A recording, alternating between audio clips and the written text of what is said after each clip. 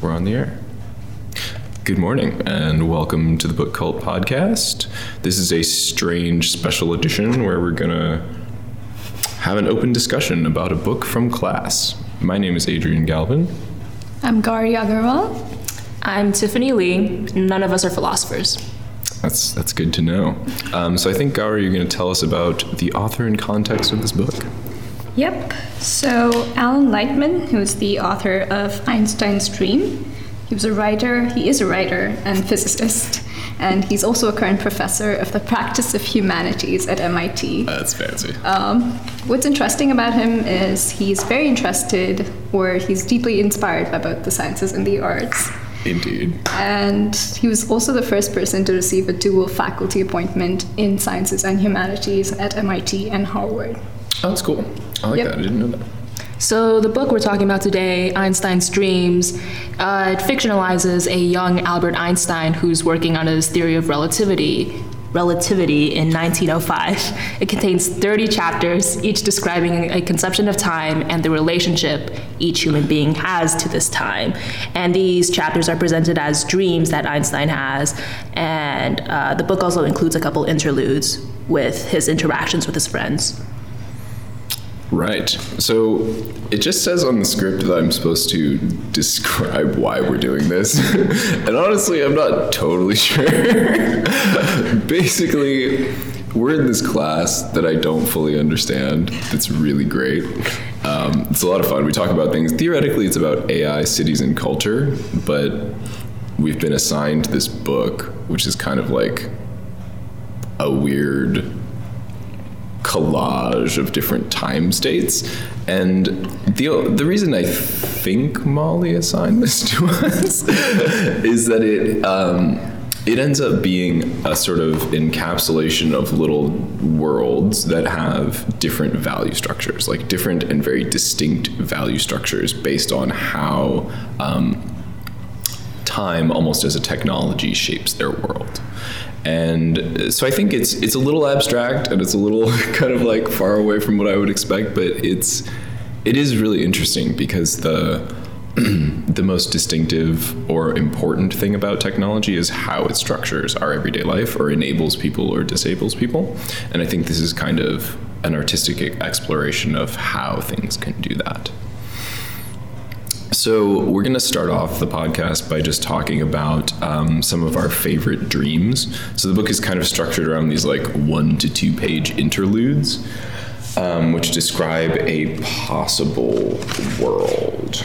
And I'm going to talk to you about one, if I can actually find it. Oh God, I'm so disorganized. I'm the worst. No. All right, here we go.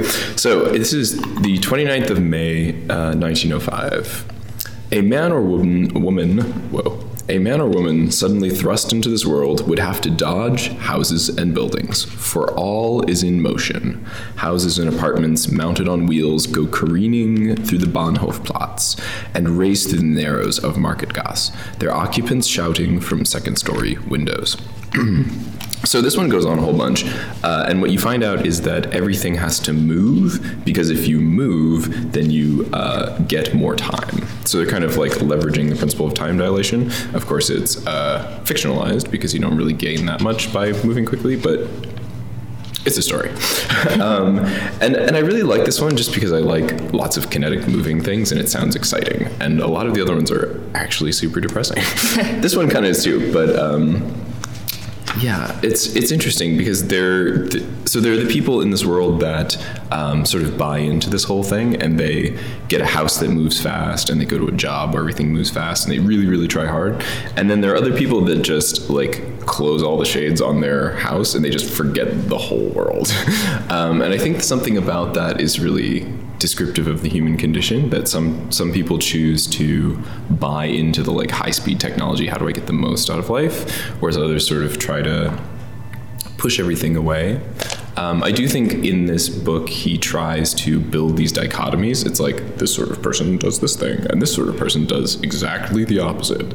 But I sort of feel like you can do both, and you can sort of choose to move in between those two poles in your life. I don't know, what do you guys think?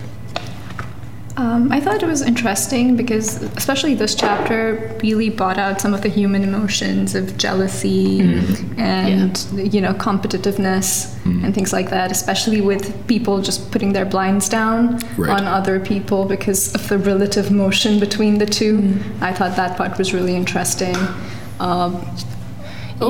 There was a really interesting passage related to that. Each sees the other gaining time. This reciprocity is maddening. More maddening still, the faster one travels past the neighbor, the faster the neighbor appears to be traveling. So I thought it was really interesting how they framed that relatively in terms of human relations and how that buys into the jealousy thing that both Gary and Adrian mentioned. Yeah, I thought that press, I had forgotten about that, but that's a really good point, that even the people who are buying into moving as fast as possible, just the nature of the world always makes them feel like they need more, because their own speed as they achieve success forces them to see everyone else as succeeding more. I think there's something really rich there. Also, there's adding on to that, success is like a perception, right? So the more you succeed, the more you want to succeed. So there's no limit to it. Right. I guess that's what also it's like what's that ties into that. What's that mathematical curve where it like always approaches zero? Bellman curve? I don't know what you're talking about. But there's like a curve where it infinitely approaches zero and never gets there. Logarithmic curve? It sounds terrible. But there's a curve like that. Okay, well, should we move on to Slipping Back in Time? All right. Okay. That one was one that I highlighted, and that was for the 16th of April, 1905. Let me go ahead and find that. Right. So the reason I mentioned this dream, honestly, this probably should have fit in the worst dreams because I had more gripes with it than I did likes. That's fantastic. But the number one thing that this really brought up for me is how this book seems to be more interested in breadth across time instead of breadth across space. So this chapter describes people who accidentally slip back in time and are like time travelers. And these time travelers end up as shadowy beings who cower in the corners because they're too afraid to change some aspect of time that will, shift the future that they belong in. And there's a cultural reaction to this that's described in this chapter where they are not questioned about coming events, about future marriages, births, finances, inventions, profits to be made. Instead, they are left alone and pitied. That's a quote, by the way. And that seems like a very specific and cultural reaction that I feel like is odd for how much this book tends to generalize the human nature or the human reactions to different things. So I thought it was interesting how for something that's such a thought experiment on human nature, it really tends to generalize what I consider to be human nature. Right. Yeah, I think that image actually stands out to me from this book too, of those people who are so completely isolated and yet they have such a well-known place in society. It's like an agreed upon isolation. Yeah. And I agree, he went into more detail about that, I think, than he did in other places. It's a little strange. I thought this paragraph is extremely interesting, especially about like the whole time travelers thing and they trying not to disturb the future and people not asking them stuff because of it. It definitely feels like, culturally that could be a very big generalization. I was also curious as to what happens if the time traveler actually displaces something in the past. I would have liked him to explore more of that in the passage. Yeah, I just realized, I feel like the Hollywood kind of time conception thing of time traveling is sexy adventure and you're going to change the world. Right. But this was, I've never heard it be so described that way. Yeah, well, it's amazing because they're in this self-crushing terror about changing anything, which I feel like is actually more realistic. If I had to not change anything at all, I would just be horrified, cowering in a door. But it's interesting that it's so accurate, but also so much the opposite of what you would hear in a pop culture conception. That's true. Okay, so I guess we can talk about time as a quality, not a quantity next, which is on 10th June 1905. Great. I thought this was interesting because, and this theme is highlighted across many chapters in this book, is this concept of taking it easy, like not,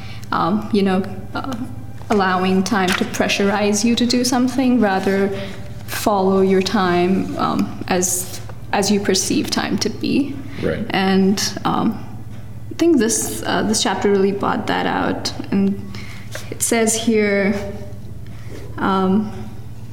quite a few times that suppose that time is not a quantity but a quality, like the luminescence of the night above the trees just when a rising moon has touched the tree line. Time exists, but it cannot be measured. And I find the concept of not measurable time really interesting in this book, which comes up a lot. And I feel like that also has some cultural nuances, that some people do feel like, time is pressurizing them and they need to do things on time and, they have to be on time. But some others just take it easy, Right. There's a really interesting passage in this dream. Some people attempt to quantify time, to parse time, to dissect time. They are turned to stone.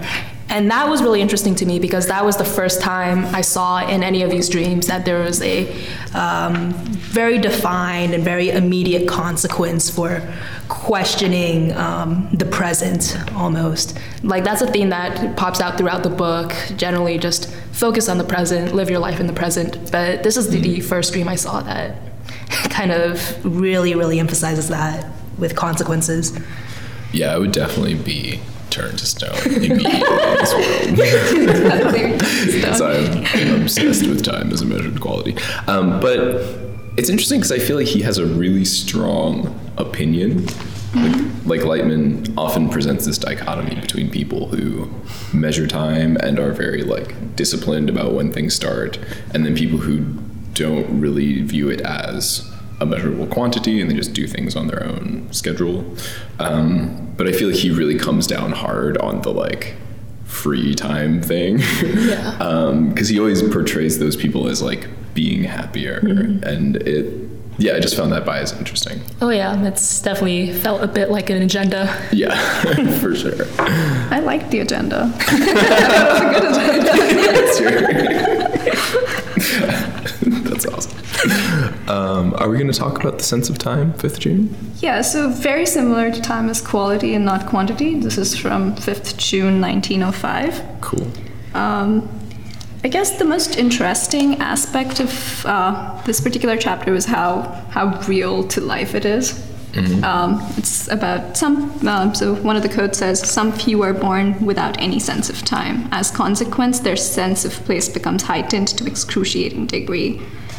And while others just, perceive time in a different way. Some think that the same situation is moving quickly for them, whereas others perceive it to be a slow-paced situation. So I feel like it's interesting to see how different scenarios can be perceived in two different ways by different people. And I think it ends with a lot of questions. This particular chapter as to what is right, who's right, who's doing it correctly. Yeah, they presented the time-deaf people who are immune to this relative perception of time, and they're kind of put on a pedestal, but ironically, they're kind of unapproachable for answers, which I think might be an interesting metaphor for our current desire for the absolute or the certain. Interesting. This is semi-random, but this made me think of people who are conversationally tone deaf. Conversationally tone deaf. Do you ever have this experience where someone just does not perceive any of the normal conversational cues, and so you have to be embarrassingly explicit about how you want the conversation to go? And it's not exactly the same, but it just made me think of that thing where you don't realize how subtle and how many signals you're giving off about something. And in the same way, I feel like there's they talk about like time deafness. Right. And so I just imagine like, how would you deal with someone when all of your assumptions about how something as fundamental as time, they just don't pick any of them up, and you're like, question mark? I thought that was interesting. Yeah. Well, should we talk about the worst dreams ever? I think we agree a lot on what the worst dreams are. Excellent. Well, I'll start us off here with the world of 3 May 1905, and the first sentence sums this up pretty well. Consider a world in which cause and effect are erratic. Yeah, so that sucks. Yeah, I read this and it just made me so sad. He gives this story of like someone who's lived the most virtuous life for like the past 20 years. He's been good to his friends, he's been good to his family, and they all betray him and his life all falls apart. And then he becomes a terrible person. And Lightman's like, oh, is it because he was a terrible person or because there's no cause and effect? Because he will be a terrible person. And I'm like, while that's intellectually interesting, that sucks.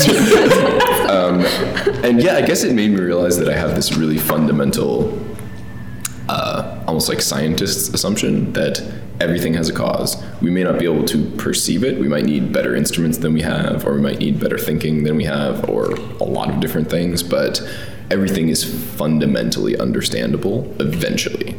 And this chapter really revealed that for me, because imagining a world where cause and effect are not tightly linked sounds like the worst place ever. Yeah. I think this dream also bothered me because the reactions of the people seemed pretty contrived. For example, there was a quote where most people have learned how to live in the moment. And that just sort of struck me because I feel like that's not what would happen at all. Like the idea is that this lack of correlation between cause and effect causes people to not care about cause and effect at all and just live in the present. But that doesn't necessarily hold, because you can still read into, I feel like that would make you read more into events if cause and effect are broken than if they were linked, you know? Also, it would lead you not to be your best self in your present, because you're not bothered about how that might affect your future, which was also really interesting. It comes out a lot in the book too, about like, you know, there's no cause and effect, or there's no consequences for your actions, which seems wrong, because all we've been taught is, you know, life is full of choices, and you need to make the right choice at the right moment, things like that. So it seemed very counterintuitive. Yeah, I feel like this is the first place where like his agenda kind of really sprang out to me. For in sure. the face, because he goes to this place of like, everyone's enjoying this beautiful world in the moment, and they just kiss everyone they want to kiss because, you know, you don't know what to do, right? It's just, and I feel like in his imagination, when you throw away all the rules, everyone just becomes this like angelic free person living in the moment, and I feel like that's not what happens.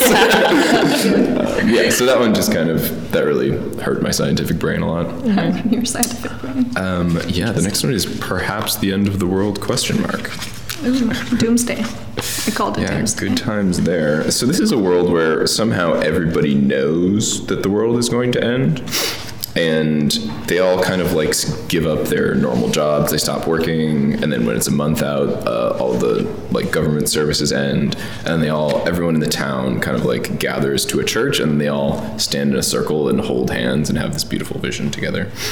And I feel like again this is a place where his basic assumption is that everyone will become this sort of like loving and delightful person.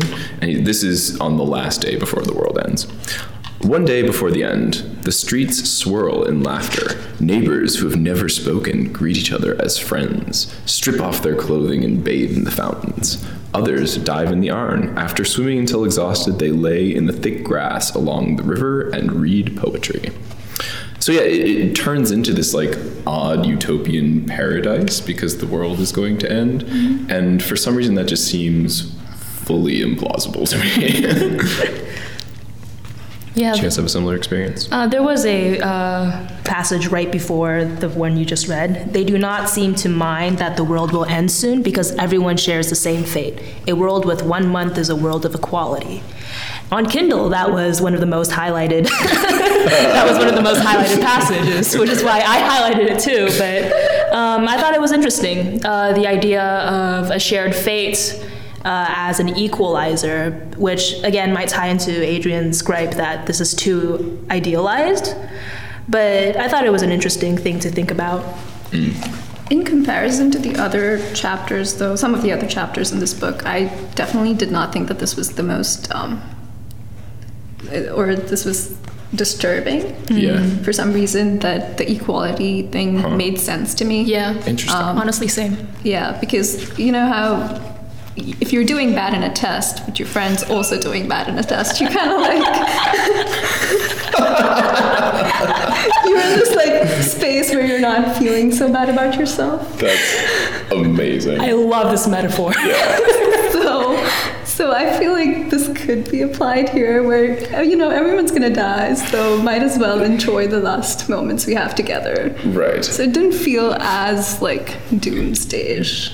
That's interesting. Yeah, that's a good reading. And I had this experience this semester, just like failing all of the computer science quizzes. But I had friends who were also there. And so somehow it was okay.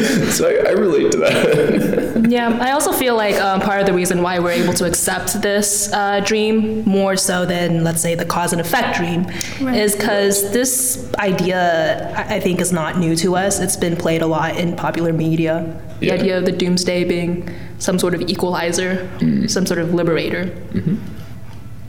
Yeah, I think that's good. Did we want to talk about life in one day?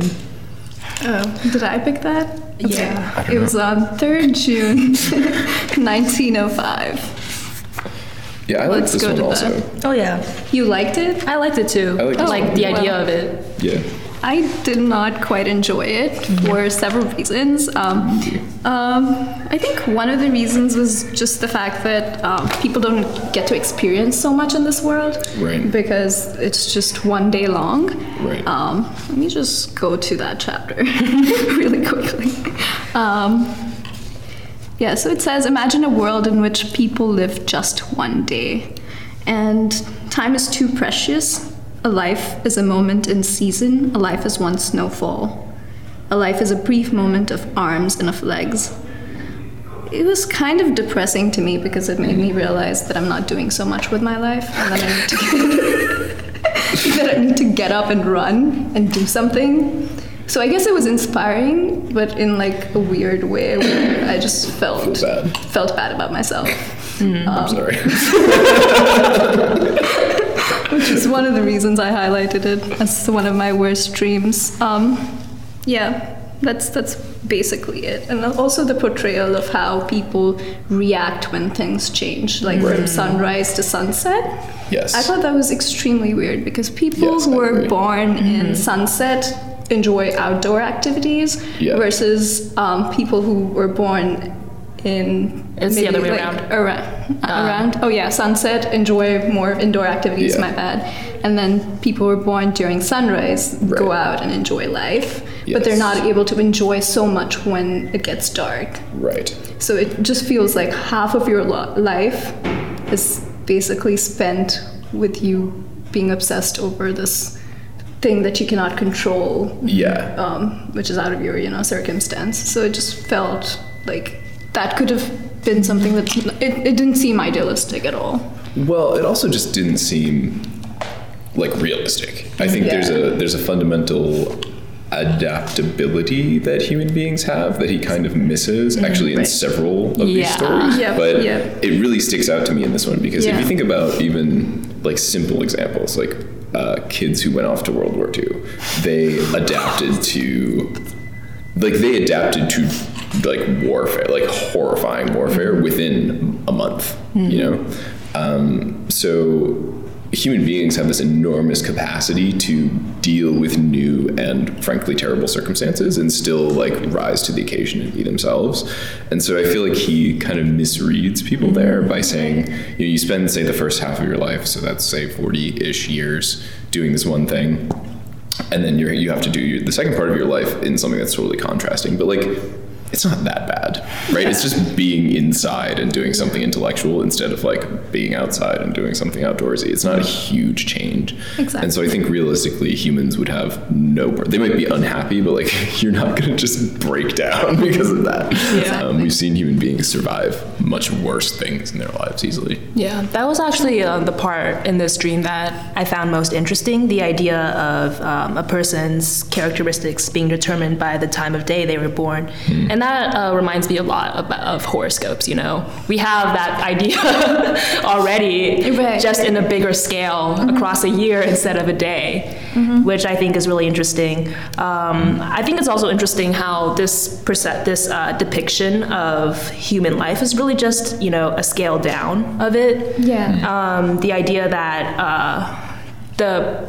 The knowledge of seasons is passed down through the generations, the same way as other knowledge is passed down through our generations, you know. So Right. Yeah, I never thought of that's a good point. Like, why don't they know?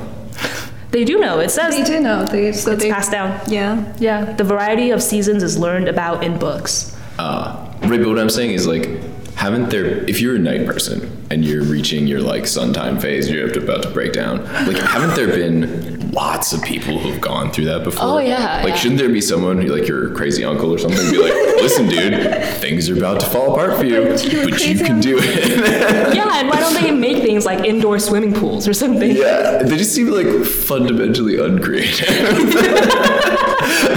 It's just a sad life. It's a sad It's a sad story. life. Yeah. Okay. Sticky time? Sticky Time's also mine. Oh, it's from 10th May 1905. I had a lot of not favorites on this book. I can tell. That's amazing. Ooh, fire touching ice. Sticky time is basically this concept where like people get stuck in different parts of their life. Oh yeah. So there's this lady who gets stuck in this scene where she's writing a beautiful letter to her son to come back home. And while he's outside knocking on the door for her to, you know, hear, but then she is just stuck in time and she's writing this beautiful letter. She goes back to sleep. She does the same thing over and over again. And she basically ignores her son for whom she's writing this long and loving letter. Kind of reminds me of how we sometimes in our lives miss the things that are most important to us because we're stuck in like this previous past phase of our life and we're obsessing over something that we really should let go. But also is depicted in a manner that, you know, made me very, very depressed. Just like stories like this within the text, which made me realize how important it is to, you know, live in the moment, I guess. Did you feel the same way? I feel like going back to what you said about how you can apply this to, you know, our real life, Is that a lot of these dreams are honestly just parables of like one aspect of life that Lightman really tries to emphasize, whether it feels really agenda-y and creepy or not. But yeah, I feel like this is a good example of something that's more of like a parable, like a story you tell to your children to teach them some life lessons. This dream also has a quote that's been highlighted a lot of times by Kindle users, so I'll go ahead and read that one. The tragedy of this world is that no one is happy, whether stuck in a time of pain or of joy. The tragedy of this world is that everyone is alone, for a life in the past cannot be shared with the present. Each person who gets stuck in time gets stuck alone. Yeah, that sucks.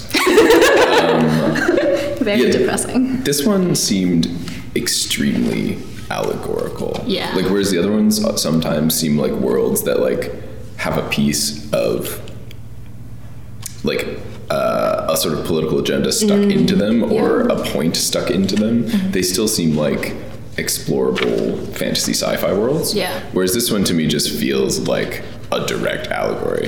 It's like, here's the situation when you get obsessed with something in your life and you never let it go and you fall apart. Like, that's what this is about, you know what I mean? Whereas it just seems very like straightforward that he's talking about one psychological phenomenon, which made it different from the other ones for me. Yeah. Right, the last least favorite dream. There is no future. I believe that's also yours, Gary. No, that's not mine. That's not yours? That's yours. Oh shit, that's mine. Guys, we're prepared. Okay, right. All right, so this Dream is for the 11th of June, 1905. And the reason I mentioned this dream as a worst dream is because, honestly, this is just a repetition of another dream. This is the repetition of the no memories dream, where you're constantly living in the present. Mm-hmm. And it's just a rehashing of, you know, the theme of living in the present as opposed to any other time, which is why I thought this dream in particular, which is towards the end of the book, felt really, really dull and tiring. Yeah, it's strange. He does this thing where, like I think of really shallow yoga classes. Yes. Really shallow yoga class. Perfect analogy. I get it. Like, I have never taken a really shallow yoga class. well, I can tell you all about it. Please elaborate. Yeah, I just think there's this thing we do in America and in the West in particular where we learn about something that's different from how we do stuff. And we're like, wow, that's amazing. Why don't we just obsessively act like that's the answer to everything? Yeah. And so I think the idea of presence has become like that. That the idea that you can meditate and become more present and experience your thoughts as like consciousness experiencing thoughts rather than identifying with your mind. We've sort of like learned that that's a thing recently. But I don't think it's the answer to everything. And I think he sort of, I think he's stuck in the idea that it is. And I see this with a lot of people. Like they see a new concept that's super, super deep and interesting, and they just sort of like fetishize it as the answer to everything. And I think there's a little bit of that happening here because every depiction of people being more present or less tied to mechanical time or, you know, like all of those things cash out in utopianism for him. Whereas I think they really don't. Like there's the possibility to become more present. There's the possibility to know yourself more and also to therefore short circuit negative emotions in your life. And we shouldn't underestimate the power of that, but it doesn't solve all problems. Agreed. Yeah. Well, I think we're going to move on to a little thematic discussion, which should be fun. I think I actually wrote most of these. So the tragic and nostalgic sense of life. I think this is present in several of these stories. And I get it. I think it's good that he points that out, but I feel as though he characterizes our everyday lives as fundamentally shitty. And that he also characterizes this sort of, as we were just discussing, the sort of way of presence and freedom as this sort of perfect utopianism. And I really don't think it's like that. Like, I think we can find joy in our semi-rigid and organized lives. And I think we can find joy in the way that we're able to, for example, just throw this podcast together because we have an idea of like, okay, we need to be here at a certain time. We all know we need to have the script written before we get here. And we didn't do an excellent job of that, but like we have a certain sense of how things should be organized. And there's a real beauty and joy in that. Yeah, I don't know. Did you guys agree with that? Or Yeah. not really? Yeah, my biggest gripe with the book is just that it seems very one-dimensional in both the message it's trying to present and its understanding of, you know, how people react to these different situations. Like, this book is basically a series of thought experiments related to time, but for thought experiments, they're not very deep. There may be like breadth, but there's not much depth to them, I feel. very gimmicky.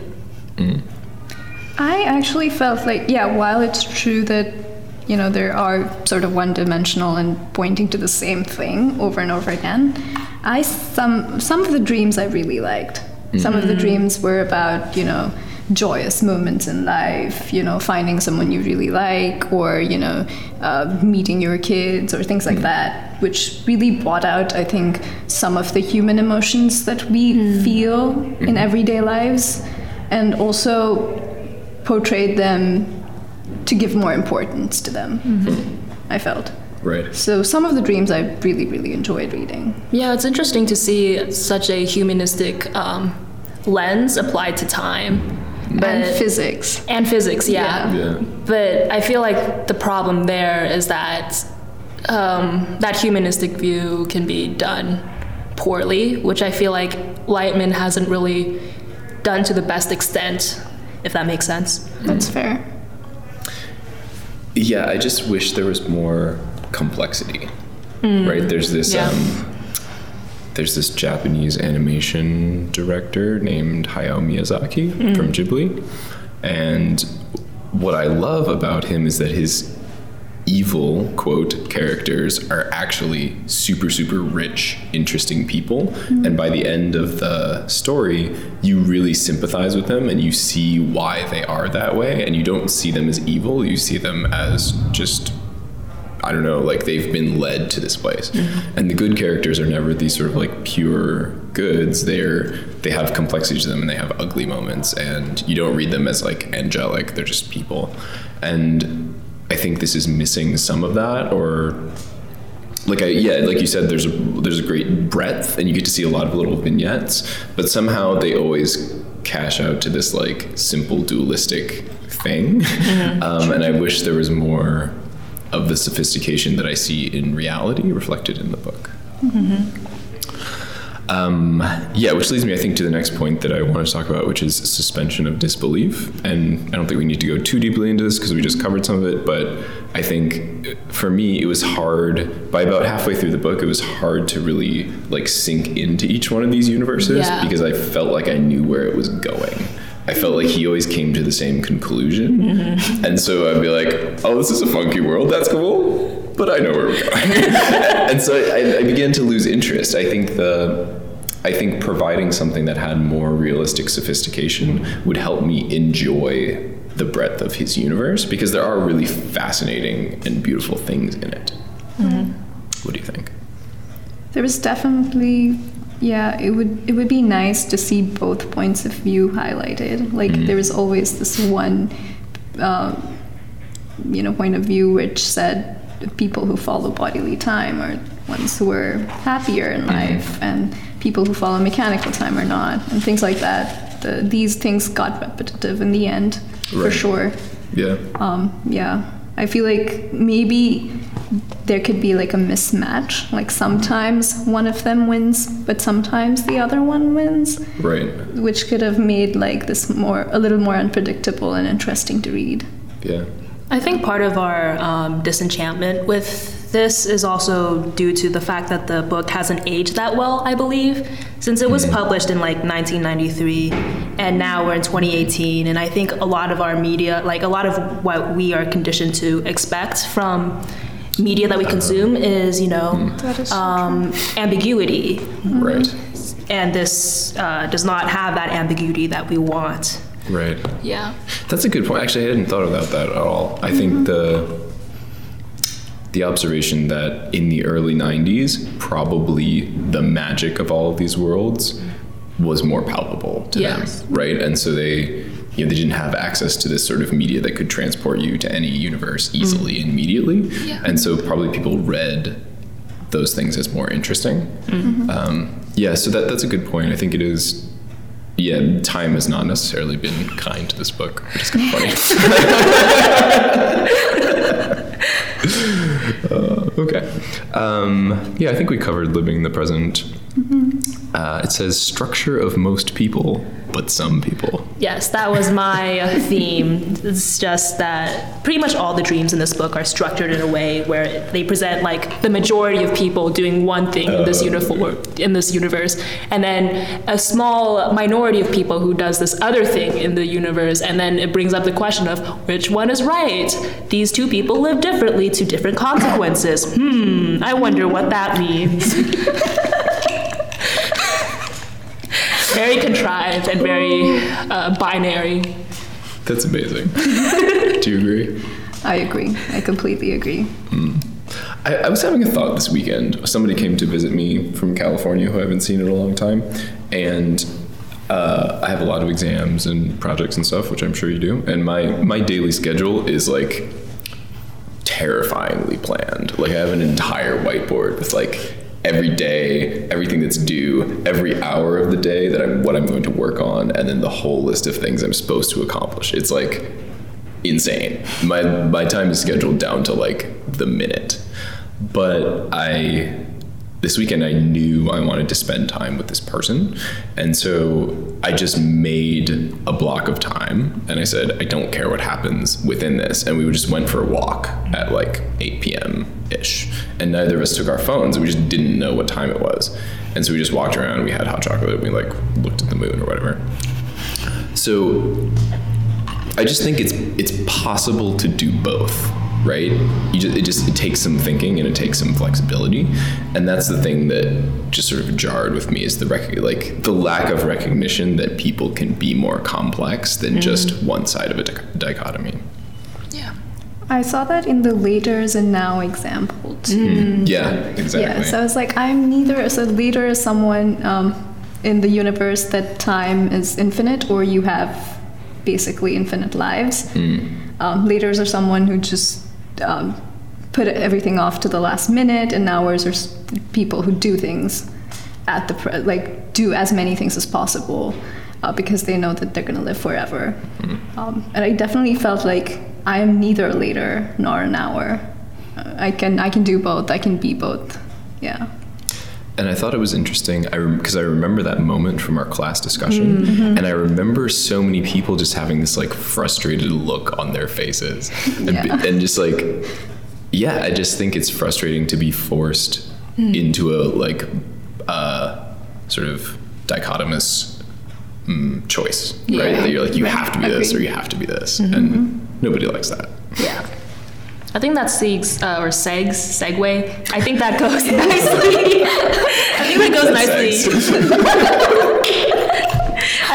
I think that goes nicely into the next theme we have on the list, which is mechanistic versus bodily time.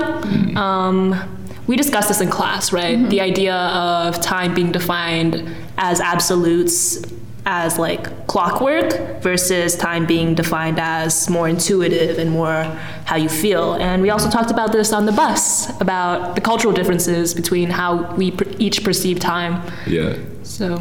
Yeah, I think that was on my post-it note for this particular vignette, is our discussion about how culturally time is different, and how when these two times meet, there's a paragraph in the book which says, when the two times meet, there's disruption, and when the two times go their own ways, then everything's fine. Which also seemed a little bit extreme. Maybe true, maybe not, I don't know. Right. But definitely reminded me of how culturally it's very, very different, and to generalize it in the manner that's done in the book is probably not the only way to think about this. Yeah. Well, I also have this problem with this conception, right? So someone will be like, culturally, I just don't do rigid time. And I'm like, well, viscerally, it's going to freak me out if we don't. And like, those two things don't really match up. But I also still get along with everyone who has a culturally different conception of time, right? And so I think there's a way in which the past can become an excuse, right? That you're like, oh, I just don't do that. But you could, right? Like, why? Like, you can change, and you can find a negotiated medium with someone if you're willing to work with them. And so that was a thing that I just felt was missing. Yeah, I did come on time this time. Yeah, you did. I was on time. This is probably going away from themes and diving more into specifics, but there's this passage in this dream in particular. And if the body speaks, it is speaking only of so many levers and forces. The body is a thing to be ordered, not obeyed, which I thought was really kind of off, especially in context of this passage, of this dream, because we have mechanical time because the body functions the best on routine, if that makes sense. Like, it's not like they're mutually exclusive. In fact, I'd argue that mechanical time is a cultural expectation because it results from, the human body, and not the other way around. It's not like something that oppresses the human body, I'd say. Right. I kind of agree with this. Now, I'm super biased because I'm like the most obnoxiously time-oriented person probably here. But, you know, I think there's a reason civilization has moved in this. Now, it's a huge generalization, right? Mm-hmm. But part of the reason time, the mechanical conception of time as an instrument, like an abstract instrument for human action, has become prevalent is because it works. Right? Like, it works really well if you have a time, like, oriented, disciplined group of people competing with one who's not, for example. So, yeah, I just think it's important to acknowledge that there's something empirical about that, right? That it's functional. And again, I think you can still argue for like structure, like intentionally unstructured time, right? Like I can be really committed to being on time and say, for the next 48 hours, I'm just going to be on time for nothing and do whatever I want, right? Like we can travel back and forth between these two things. I sort of agree, sort of disagree. I don't know. Yeah. I don't know how to go about this because I feel like discipline, like you mentioned, could be a lot of things. It doesn't necessarily have to be time. And it also depends on who you're working with, like you mentioned, right? So you could be disciplined, but you could not be on time at the same time, I feel. But I also agree with the fact that the body follows a routine, and that routine is best realized with a mechanical clock. I agree with that fact. Mm-hmm. Yes, I do. So I'm like in between. I don't know where to go from here. That's fair. Yeah. Well, a good place to go could be into rating this book. So we have a grand tradition on the podcast of rating all books, and you only get whole numbers. So on a scale of 0 to 5, what do you think about this book? And justify. Okay. I was at 3, maybe. Again, because I liked some of the chapters a lot. I liked the fact that it was somewhat tied in the theory of relativity. So there was physics elements, there was elements of time dimensionality, which I thought was really interesting, away from like regular fiction books, I would say. The reason why I'm not giving it the last 2 points is probably because like we mentioned in the themes many times, is that it's very one-dimensional and doesn't really express like maybe all the views that are possible. So yeah, I think my rating's 3 out of 5. My rating would also be a 3 out of 5 for mostly the same reasons. I think this book is very valuable as a collection of thought experiments, but these thought experiments could have been executed in a more thoughtful and diverse way, especially since Lightman is taking such a humanistic view on such a scientific concept. Same reasons. Yeah, I'm going to give this book a 2 out of 5. I love the idea of this book, and I don't like the book itself. If like William Gibson, who wrote Neuromancer, could rewrite all these stories with the like poetic insanity that he has, I think it would be incredible. I just think Lightman's kind of a dry and unimaginative writer, although his ideas are fantastic. So that's where it is. Any closing thoughts? Nope. All right. It's been great. Well, I'm still slightly confused as to why we're here, but it's been a lot of fun. Thanks for talking about this book with me, and we'll see you all later.